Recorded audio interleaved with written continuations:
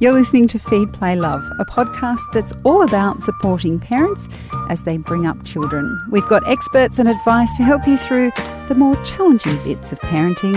I'm Siobhan Hunt. What does it take to be a great dad? I imagine everyone has a different idea, and perhaps children have their own definition of what makes a dad great. Dr. Jamal Rifi was Australia's Father of the Year in 2015. He's a man who's shown great generosity to the community through his work as a founding member of Muslim Doctors Against Violence and the Christian-Muslim Friendship Society. When it comes to creating bridges between cultures, he's looked at what can truly work and rolled up his sleeves to get involved, including working on a program called On the Same Wave, an initiative to recruit and train Muslim youth as lifesavers at Cronulla Beach. So what was it in Jamal's upbringing that led him to be altruistic? And how has he raised his own 5 children? Hi Jamal, welcome to Feed, Play, Love. Thank you. How would you describe your childhood?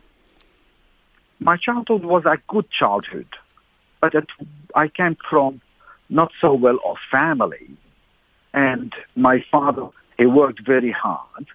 And he was a mill owner. And so he used to go and work very early in the morning to late in the evening. And we, his kids, we used to help him with the wheat, with the flour and everything.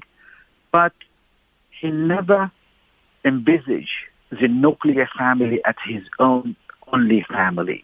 He always looked after people surrounding him, the community, his friends, and he always helped those in need of whatever kind of help.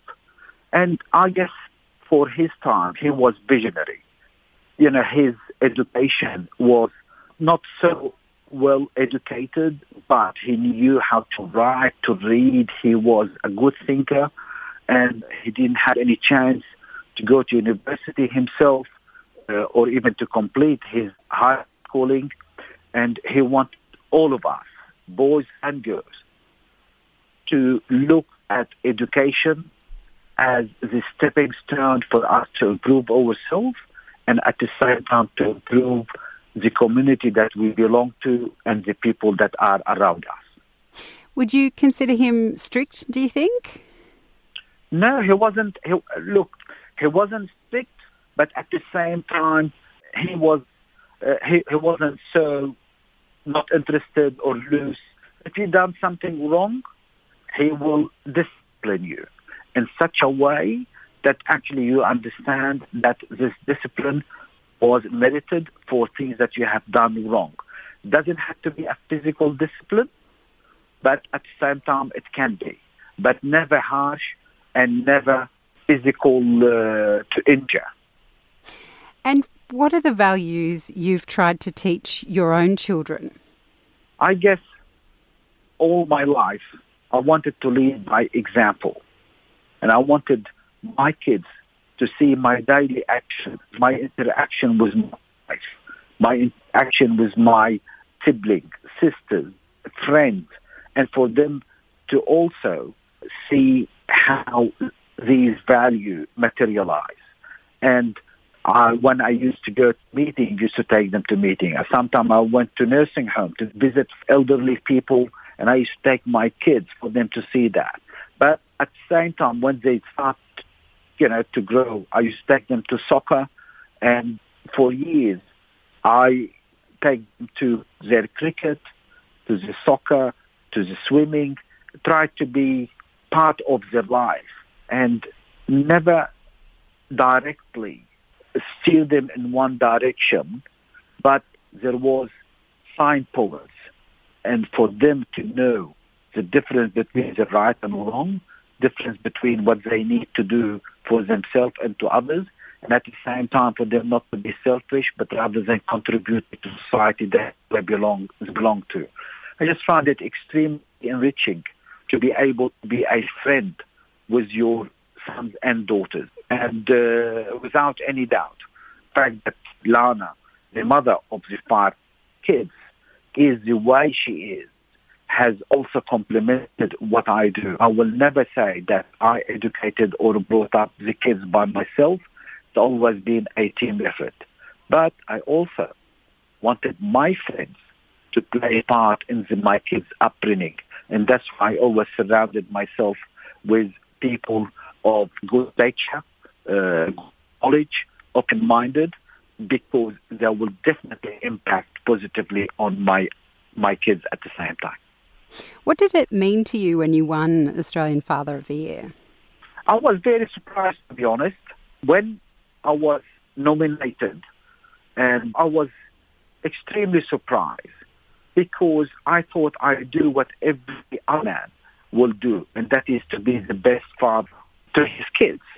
Some of us will succeed more than others, but not because of lack of love to the kids, just because of probably circumstances, health, emotions, mental issues.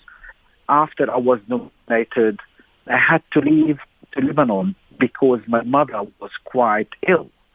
And at one day, without me knowing, one of the TV channel in Australia, they wanted to do an interview with me about being the Father of the Year. And I was about 70 kilometers away from the studio in Beirut. And nevertheless, I drove down. I didn't drive down. Actually, I was down to the studio. And about probably 11 o'clock in the evening, Beirut time, which was about 7 o'clock in the morning, Australia time. So when I was set up, microphones and everything, and they opened the link with Australia, and I was quite surprised to see all my kids. They had woken up at 5 o'clock in the morning, drove down to the studio, and they want to be part of the interview about the Father of the Year. And to be honest, it brought tears to my eyes. I was very emotional. But if I had the determination to drive 70 kilometers to do such an interview, my kids also had the determination to wake up so early and to go drive down to the studio themselves just to see their dad.